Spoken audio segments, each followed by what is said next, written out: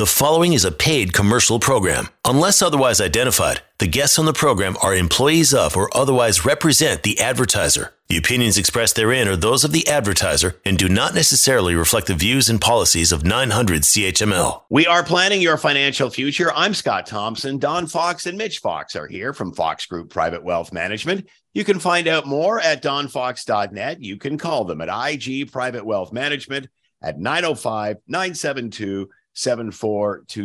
Good morning, gentlemen. Good to see you all. And Don, you brought a special guest with you today. Yes, Tom Van Tighem is our guest. And yes, he's all the way from Winnipeg, our head office there. He is our Senior Vice President of Private Wealth Management Division. So it basically looks after teams such as ours, the Fox team. And as we look after our high net worth clients, he is kind of looking after the people that look after them, I guess would be a way to look at things. And Tom, I know you were just in our neck of the woods discussing things on advisors and the high net worth clients you look after, or more or less look after. You're kind of like a farmer, or big hat, no cattle.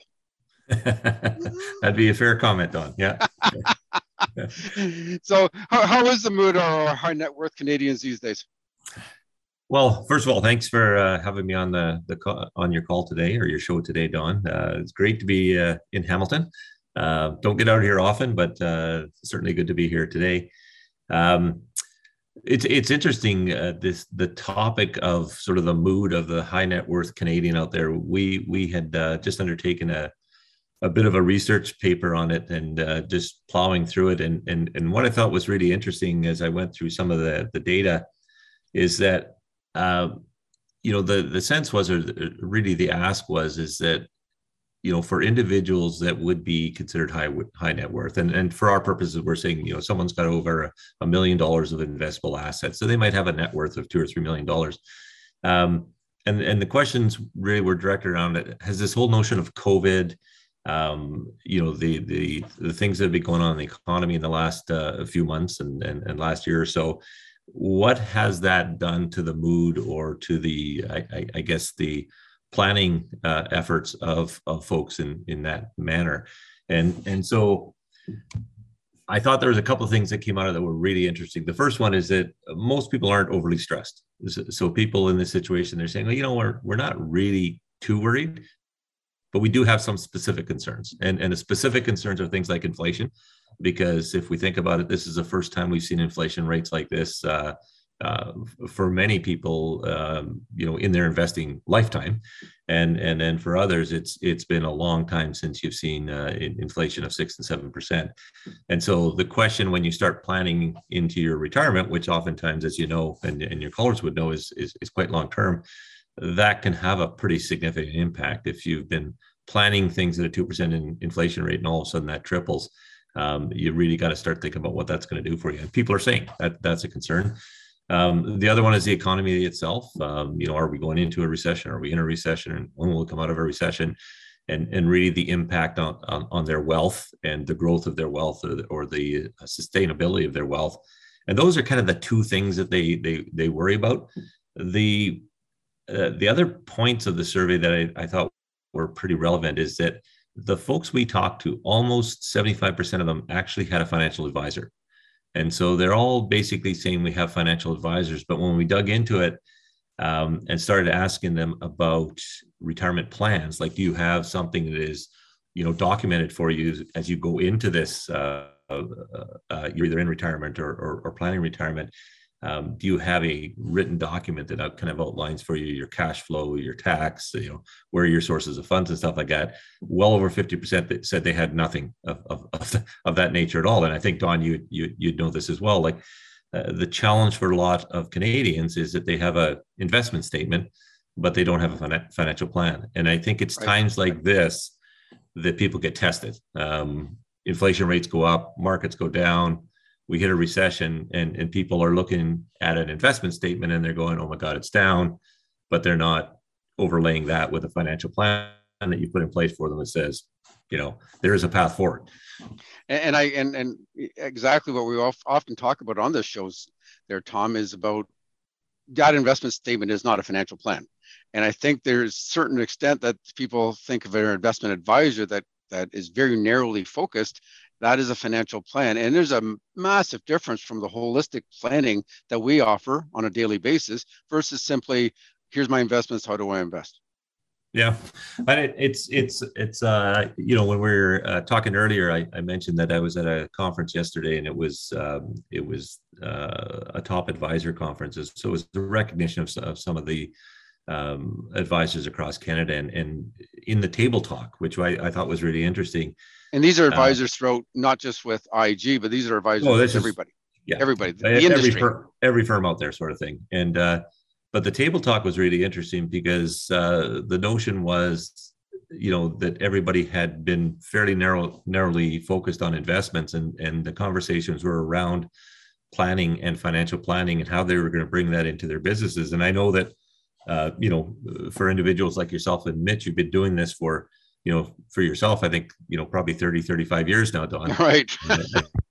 37. I'm not saying you're old, but I think we started in the business about the same time. So, but it's really interesting that people are waking up to the fact that financial planning and the integrated, more holistic planning is as important or more important than the actual financial statement or the investment statement. And these are top advisors. So I'm thinking to myself, well, you know, what percentage of people out there, and now this survey is telling us it's well over 50%, don't have anything.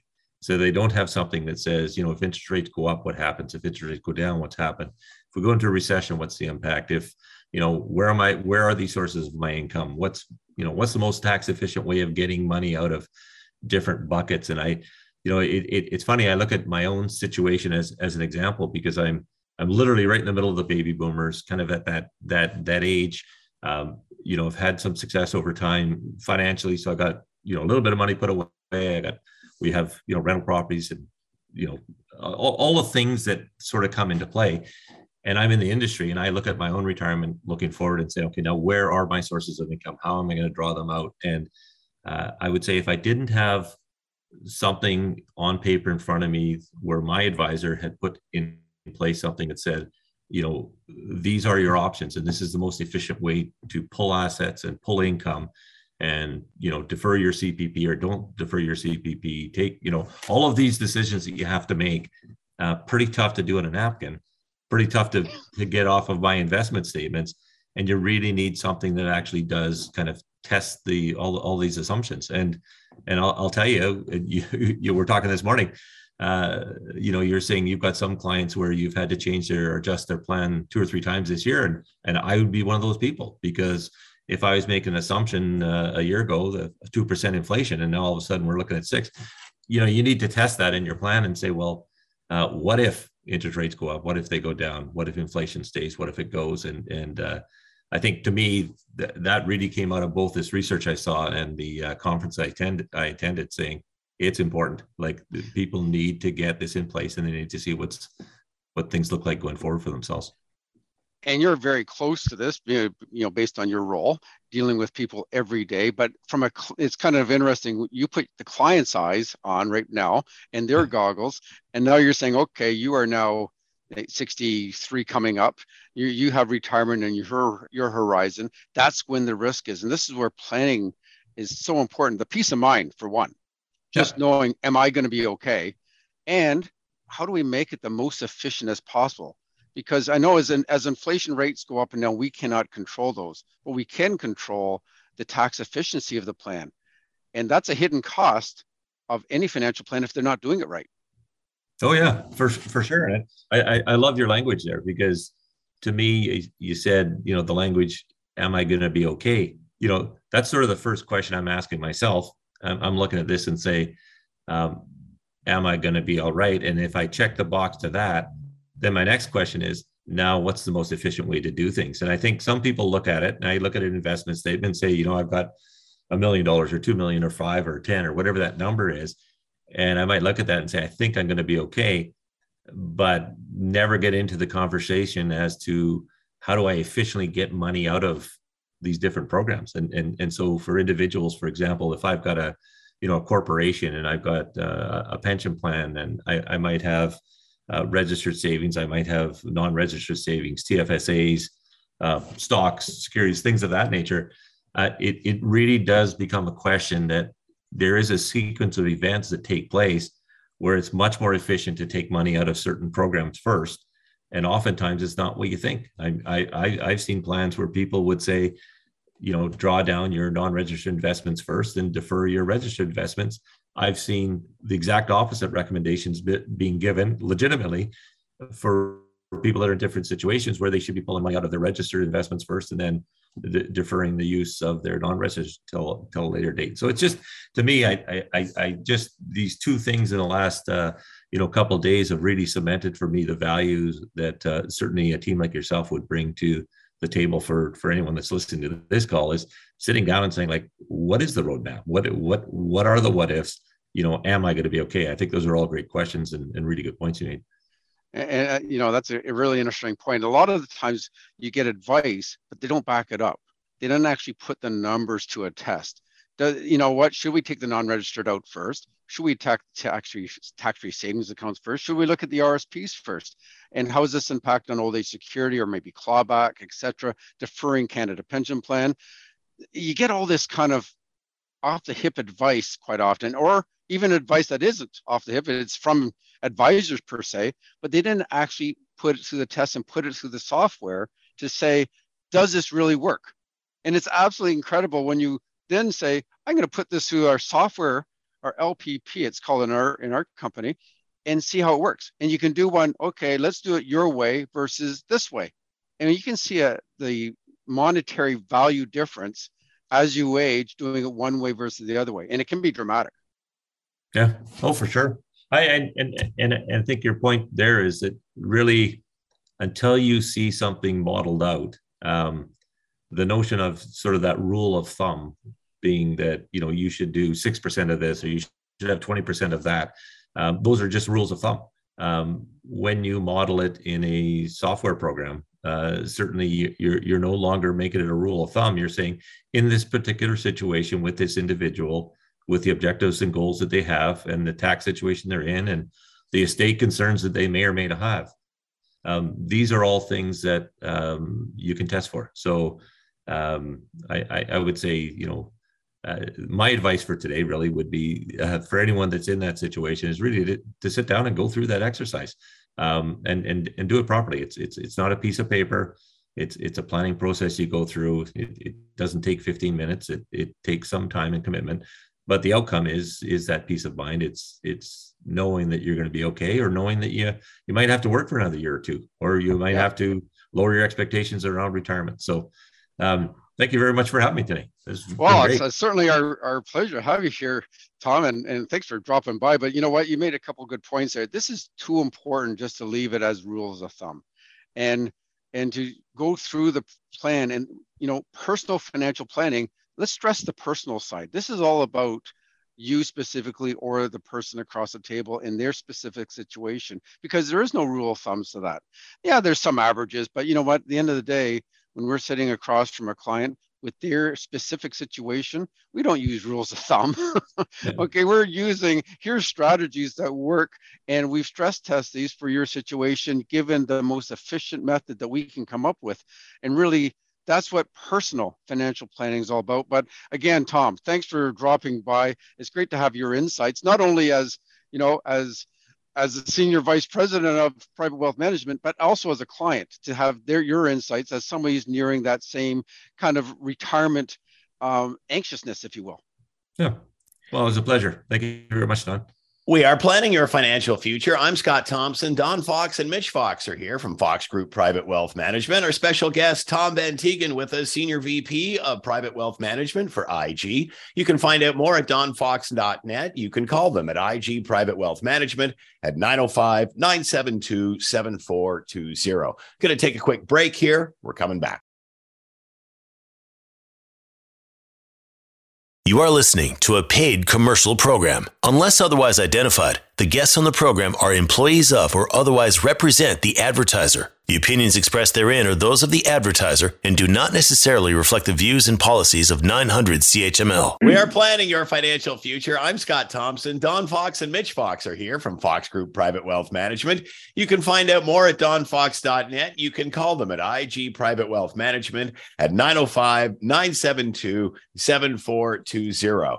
All right, we're going to talk about your time in the market. And I guess this is something more for younger listeners to pay attention to. Yeah, thanks, Scott. And this is why young investors should really be patient instead of trying to time the market. The last few years have been pretty crazy, to say the least. We've had a pandemic with mandates, shutdowns, Canadian and U.S. election. And this year's been more so the recovery of measures that were put in place during COVID. And markets have really been about inflation and rising interest rates to try and battle the inflation that we're really dealing with this year. But for the most part, it's been tolling for many people. Negativity is very contagious, and 8 out of 10 news articles are typically negative. So you find a lot of people are reading the news to be very negative and think the market's just going to keep going down, and not necessarily when it's ever going to recover. No one knows. No one even thinks it may. Some people think this time is different and it may not recover. Many indexes are down anywhere between 10 to even as high as 30%. If you're looking at the US NASDAQ chart, the S&P is still down 17% right now. And this can be tricky to have a hands-off approach and not get the itch to want to try and take money out and put it on the side and then quote unquote put it back in when it's safe.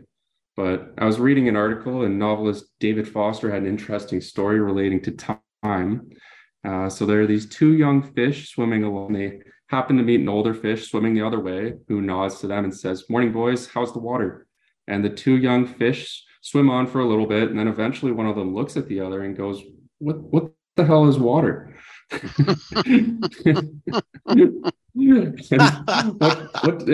What does this have to do with financial planning was my first thought. But David Wallace pointed out that this story shows the most obvious important reality are often ones that are hardest to see and talk about. Both in life and investing, one of the most important realities is time. So despite its importance, it's impossible to see, but it's always something worth talking about, and 100% should be discussed with your financial planner. It's obvious, but a not so obvious part of every single financial plan. Everyone wants to make money when they invest. That's pretty obvious. No one wants to see their money go down. But what is the money for? When do you want to achieve that? Is that a realistic time frame? Is it time that you can retire? Is it time to have a kid? Or is it good time to put money in the market? There's so many questions in relation to time. And I just want to talk about a few here, but let's focus on the market, how staying in the market is really important rather than trying to time it. Invested money grows exponentially thanks to compound interest. The combination of a reasonable rate of return and staying invested will result in a satisfying creation of wealth. Your return will become more consistent and predictive as time goes on and you stay invested. 1, 2, 3, or even 5-year return is really not all that predictable. You can look at the last few years. You can go up 20%, or this year, many people are seeing 15, 20% negative returns year to date.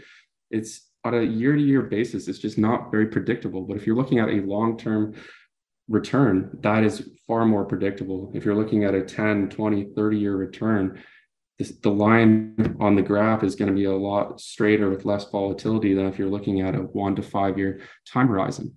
But we sometimes live the way of the fish and ignore time. We tend to ignore that, and that is why financial planners are needed to keep people in line with their time frames and to many times manage the emotions of investing versus the logic of time framing. A long-term rate of return will likely fall between 6 and 10%, but on any given year that could go down 10 and it could go up 20 following. But if you're looking at the longer time horizon, you should look around 6 to 8% on a year-on basis. So let's assume you get a long-term rate of return of 8% per year. That will multiply. That's going to multiply your money 2.2 times over 10 years. Okay, so that means you basically double it, a little bit more than double over 10 years. However, if you leave it invested for 30 years, it's now gone 10 times its worth. So if you have $100,000 and you leave it for 30 years and it earns 8% per year, your $100,000 is now worth $1,006,000. And that's without putting another dollar in. And that's the best formula for financial security and freedom, is to multiply time times compound interest. The longer time and the more the money has the time to work, to grow for you and work for you. The more it is touch and meddle with trying to time the market, the less chance it has of working out. Well, you know what, Mitch, absolutely. You know, Einstein said man's greatest invention is compound interest, but it's hard to fathom it. Like you just mentioned how it's 10 times over 30 years. You know, it's hard to put ourselves, well, what about this and what about that? And we have a lot of commentary about those 30 years. But at the end of the day, you're going to get 10 times your money at an 8% return over 30 years. Yeah, and just a more recent example here. So let's look at last week, October 10th, we had the biggest day since April 2020.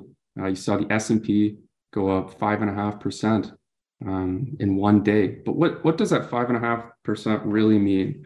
And what's the difference of if you were waiting for that inflation data to come out and maybe seeing if it would drop or if it would pump, or what would the difference be if you were just in the market and you just had a hands-off approach?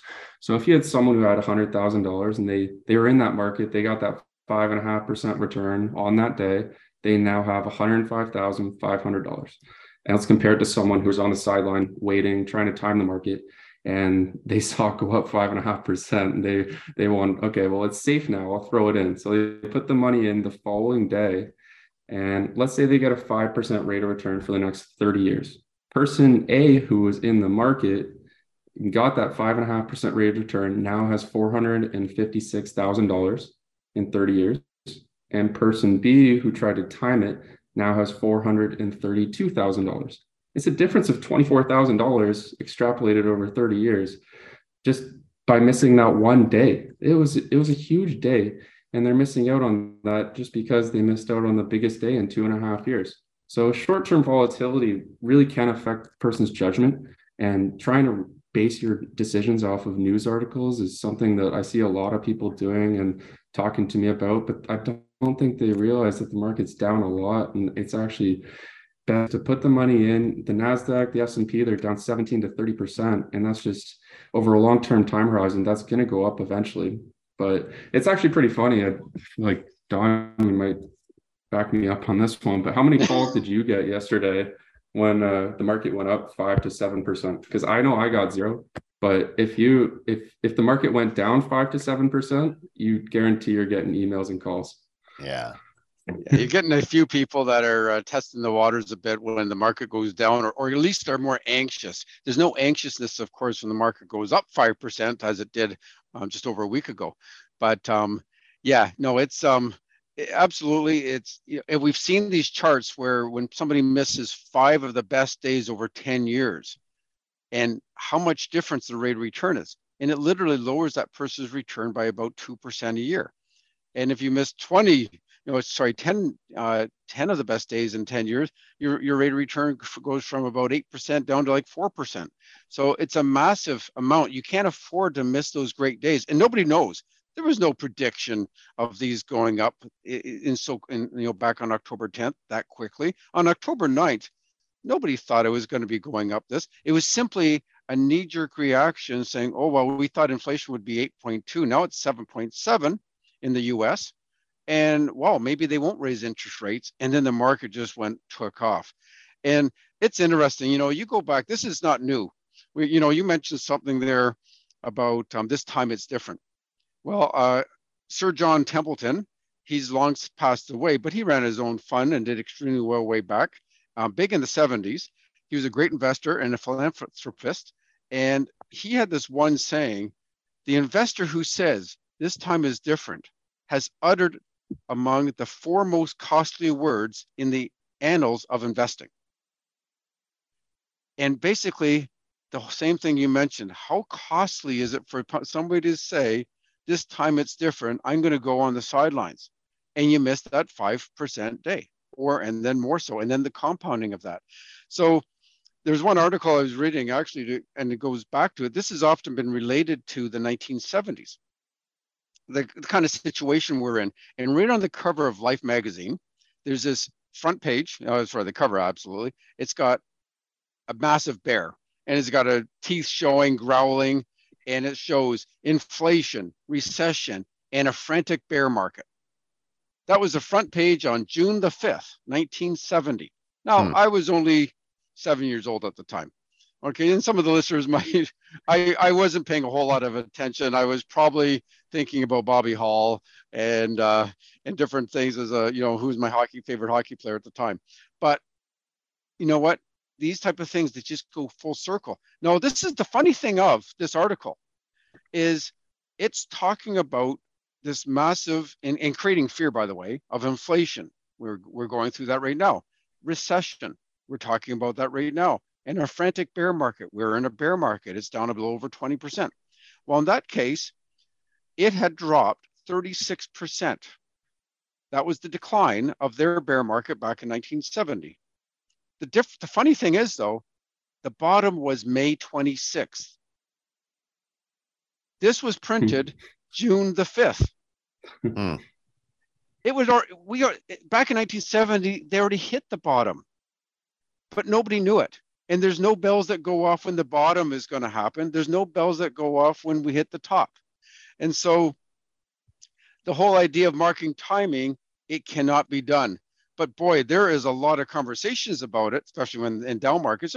It's funny enough, we did not have a lot of conversations last year when the markets were going up. We did not get calls saying, you know what should we do now, Don? Mitch, what should we do? The market's going up like crazy. That we don't get those conversations. But the emotion of dropping markets is twice that of a rising market. And so it's an interesting idea. All we have to do is and again, Nick Murray, who I follow a lot, and he's a behavioral investor, he basically quotes, nobody knows nothing. And when it comes to markets, the market cannot be timed. Number one. Number two, buy equities when you have money. Don't buy equities when you think it's a good time, because you're going to miss all the good times. Nobody knows. And number three, everything else is commentary and filling up space, as is the front page of June 5th, 1970. And we are getting the same kind of commentary now. So really, at the end of the day, real financial planning is about mitigating risks.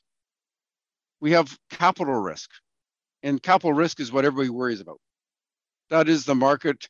Oh boy, it goes up and down. And what if I lose money in the market? That's capital risk. And that's the one everybody's concerned about. Funny enough, if you start stretching out your lens, is it a one-day risk? Is it a one-year risk? What about a 10-year risk? When was the last time the market had a negative 10 years? And if you're 65 and you're saying, okay, for the rest of my life, and as a segment not too long ago, we talked about people living to 100. So that's 35 years of risk. What should you be investing in? Well, going back to this 1970, had you put $10,000 back on that day of that nice big bear picture, by the way, the S&P 500 was 76. Now, I have to repeat that. It was 76.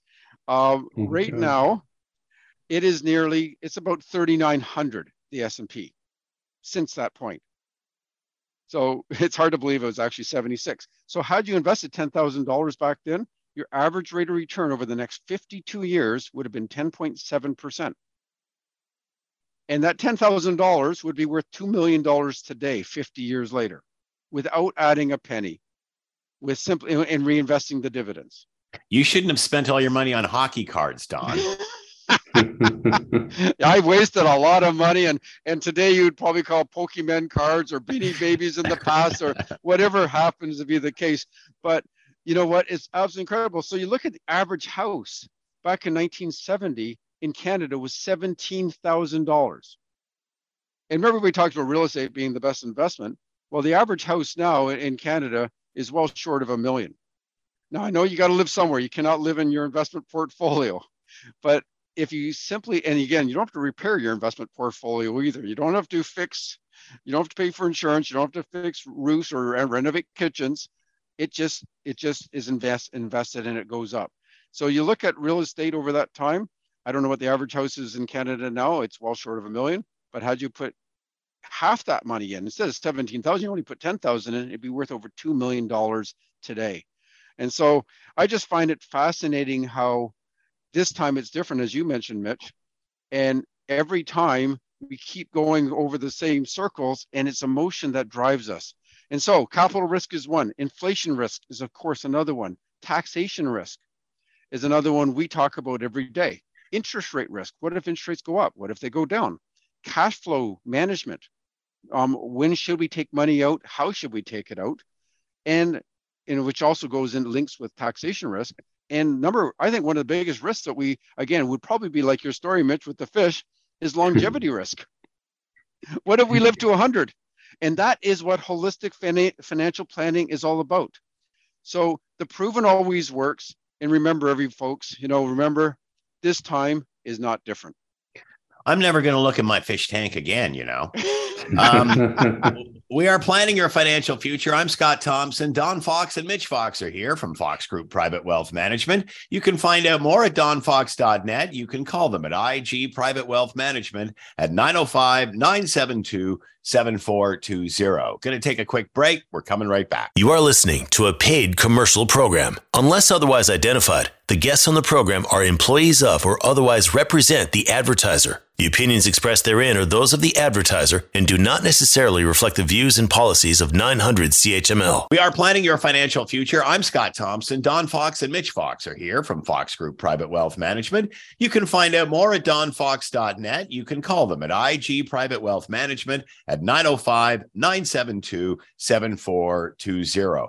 Inflation, rising costs, interest rates. How much does it cost to live nowadays? Do we have any idea? Well, lots of research has been done, that's for sure. And it's been a financial double bite, actually, is the new terms that I read the other day, because it's getting you from two sides here. Inflation is going up and so are interest rates. So if you look at a stick of margin right now, it actually went up 50% more than it did 2 years ago. Advertised rents are on average $100 a month more than when they were in 2020, which was already an expensive year to be a new tenant. And even with the fixed mortgage not changing yet, there's all these renewals that are coming up, and these first-time renewers are going to be in for a huge shock when that comes up. So in Canada and other parts of the world, many people are having their budget eaten away on both sides. On one side, interest rates are rising very rapid rate, which increases borrowing costs throughout the economy. On the other side, inflation is running at a multi-decade high.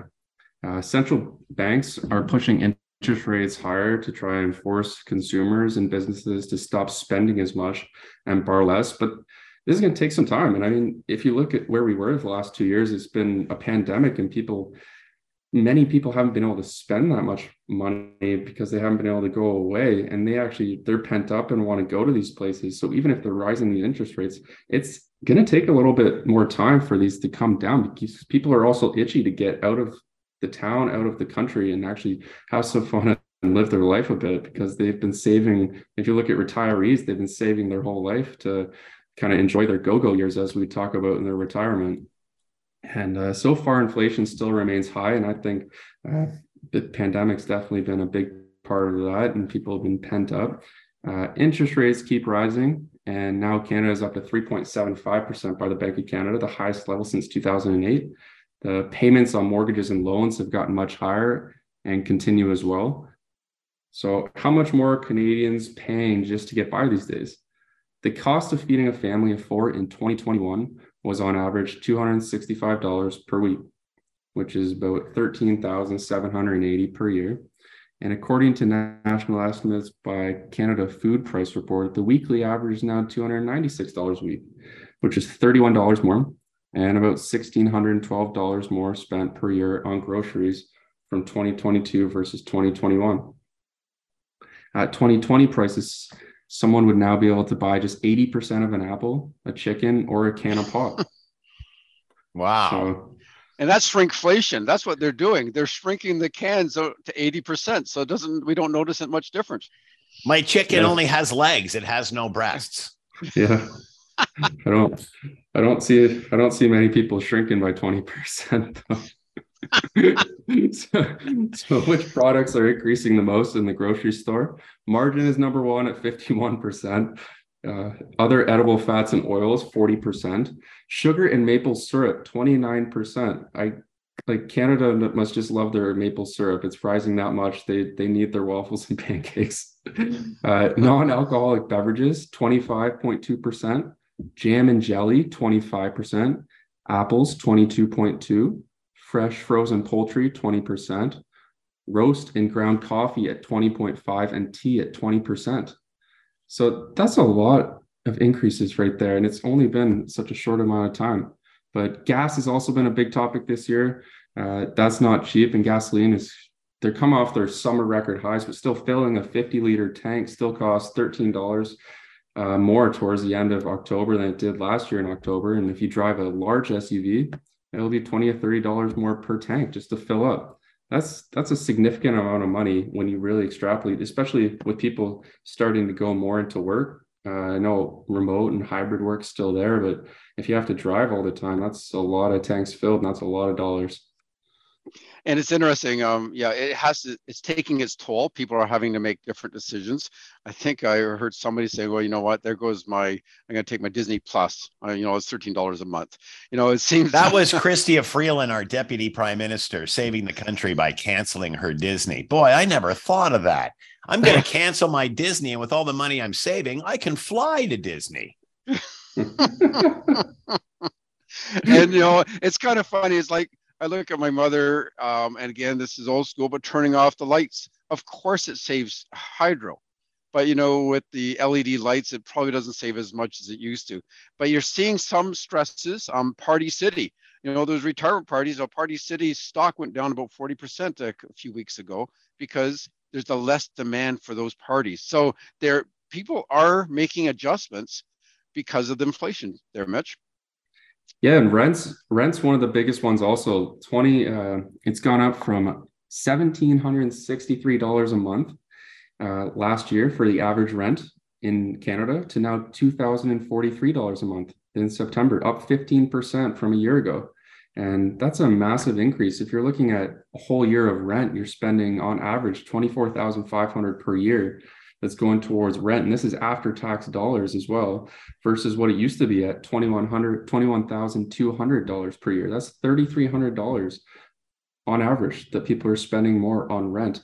And that's just massive. If people are trying to save and they have to rent, so they're trying to save to buy a down payment and now they have to rent, that's $3,300 less that you can put into your TFSA or other accounts to save for your down payment. So the best thing to do to deal with this is to sit down with a financial advisor that has their CFP and go through cash flow, goals, time frame, and put a good plan in place. They'll always make these times easier.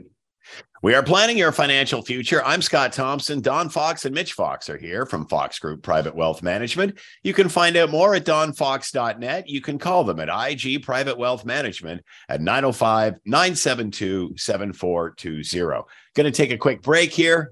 We're coming back. You are listening to a paid commercial program. Unless otherwise identified, the guests on the program are employees of or otherwise represent the advertiser. The opinions expressed therein are those of the advertiser and do not necessarily reflect the views and policies of 900 CHML. We are planning your financial future. I'm Scott Thompson. Don Fox and Mitch Fox are here from Fox Group Private Wealth Management. You can find out more at donfox.net. You can call them at IG Private Wealth Management at 905-972-7420. All right, with rising costs and inflation and everything, what sort of tax strategy do we need in difficult times? Any different here? You know what? There's always ways to try to make things a little bit better or try to make things more efficient in your particular situation. And one, if you own a corporation, one area that you can get some funds from your corporation is from what they call a capital dividend account, a CDA. Now, capital dividends are tax-free. So when you take these funds out of your corporation, you do not have to pay tax on them. So it's usually a benefit to do this. And you know what, if you've got some things you need to do at this stage, and you're trying to get some funds and you don't want to increase your own personal income, which would again just increase your taxes, and you'll end up paying, and again, in today's scenario where inflation's hitting a little harder, yes, it may make sense at this stage to look at your capital dividend account. So there's two ways to build up your capital dividend account. One is, I don't recommend it, but it's life insurance. Okay, I recommend getting life insurance, but it's not one way to get it because you will not be the one getting it. So somebody has to pass away. But again, if say, it's a joint corporation and one of your partner passed away and you're left with this corporation, there would be money in your capital dividend account. This is great estate planning, to use life insurance within a corporation because your spouse can then, the money will flow right out of there and pay for a lot of the taxes to dissolve your corporation. So this is a great strategy for that, but not a great strategy on a year-to-year basis because obviously you can't die time and time again. So it's a one-shot deal. But from the other way is by selling investments. And so when you sell investments, there will be a capital gain. Well, half the capital gain is taxable to the corporation. The other half is tax-free. Well, that tax-free portion is part of the capital dividend account, and that can flow through to you personally without tax. And so your accountant will keep track of all these over the years. And you don't do this every year, but it's almost like harvesting it. You'll harvest those tax-free dividends, and you have to pay a little bit of money to get the accountant to do this, but it's well worth it. And so if there's, say, $50,000 you can take out, what an opportunity to take the funds out tax-free.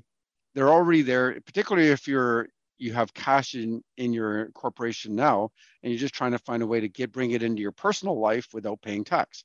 Now, on the other hand, you don't necessarily want to sell investments within your corporation. So let's say you have investments, stock portfolio within the corporation. If you sell them and there's a capital loss, the same thing happens to your capital dividend account. The loss will go against it. So a gain helps increase your capital dividend account. A loss will actually reduce your capital dividend account. So you really want to watch that because again, this is coveted. You really want to use those funds to you yourself personally, and it's a great way to do it. Number two would be donations.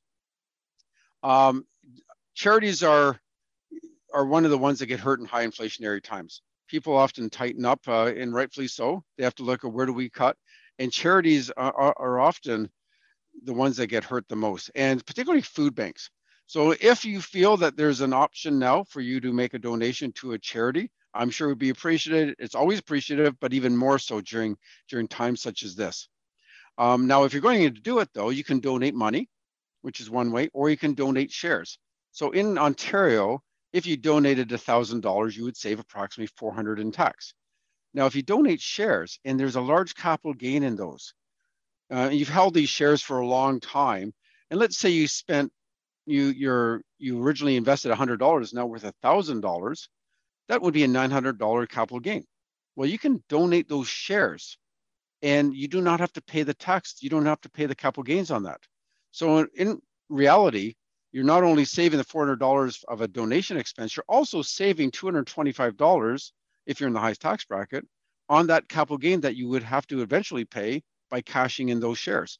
So great opportunity this year to make those donations. Number three is gifts. Employees are hurting. If you run a corporation, employers are hurting as everybody is with the higher inflation rates right now. And here's an opportunity to buy something for them as a non-cash gift. Okay, so you can gift up to $500, including tax, to your employees, and it's a tax deduction to your corporation, but it is tax-free to the employee. And on top of that, you can also do a long service value of the same amount, $500 or less, every 5 years. So if it's been over 5 years since you last gave a non-cash gift, you not only can give a $500 gift to them, and again, you find out what their wish list is. It's Christmas around the corner. Maybe you give them, you can spend up to $500, including tax. What would you like? They go shopping, they get it, and the company pays for it. And that there alone, you give them the gift. But on top of that, you can do another $500 for long service. So it's a total of $1,000. It cannot be gift certificates, stocks, anything that can be converted to cash easily.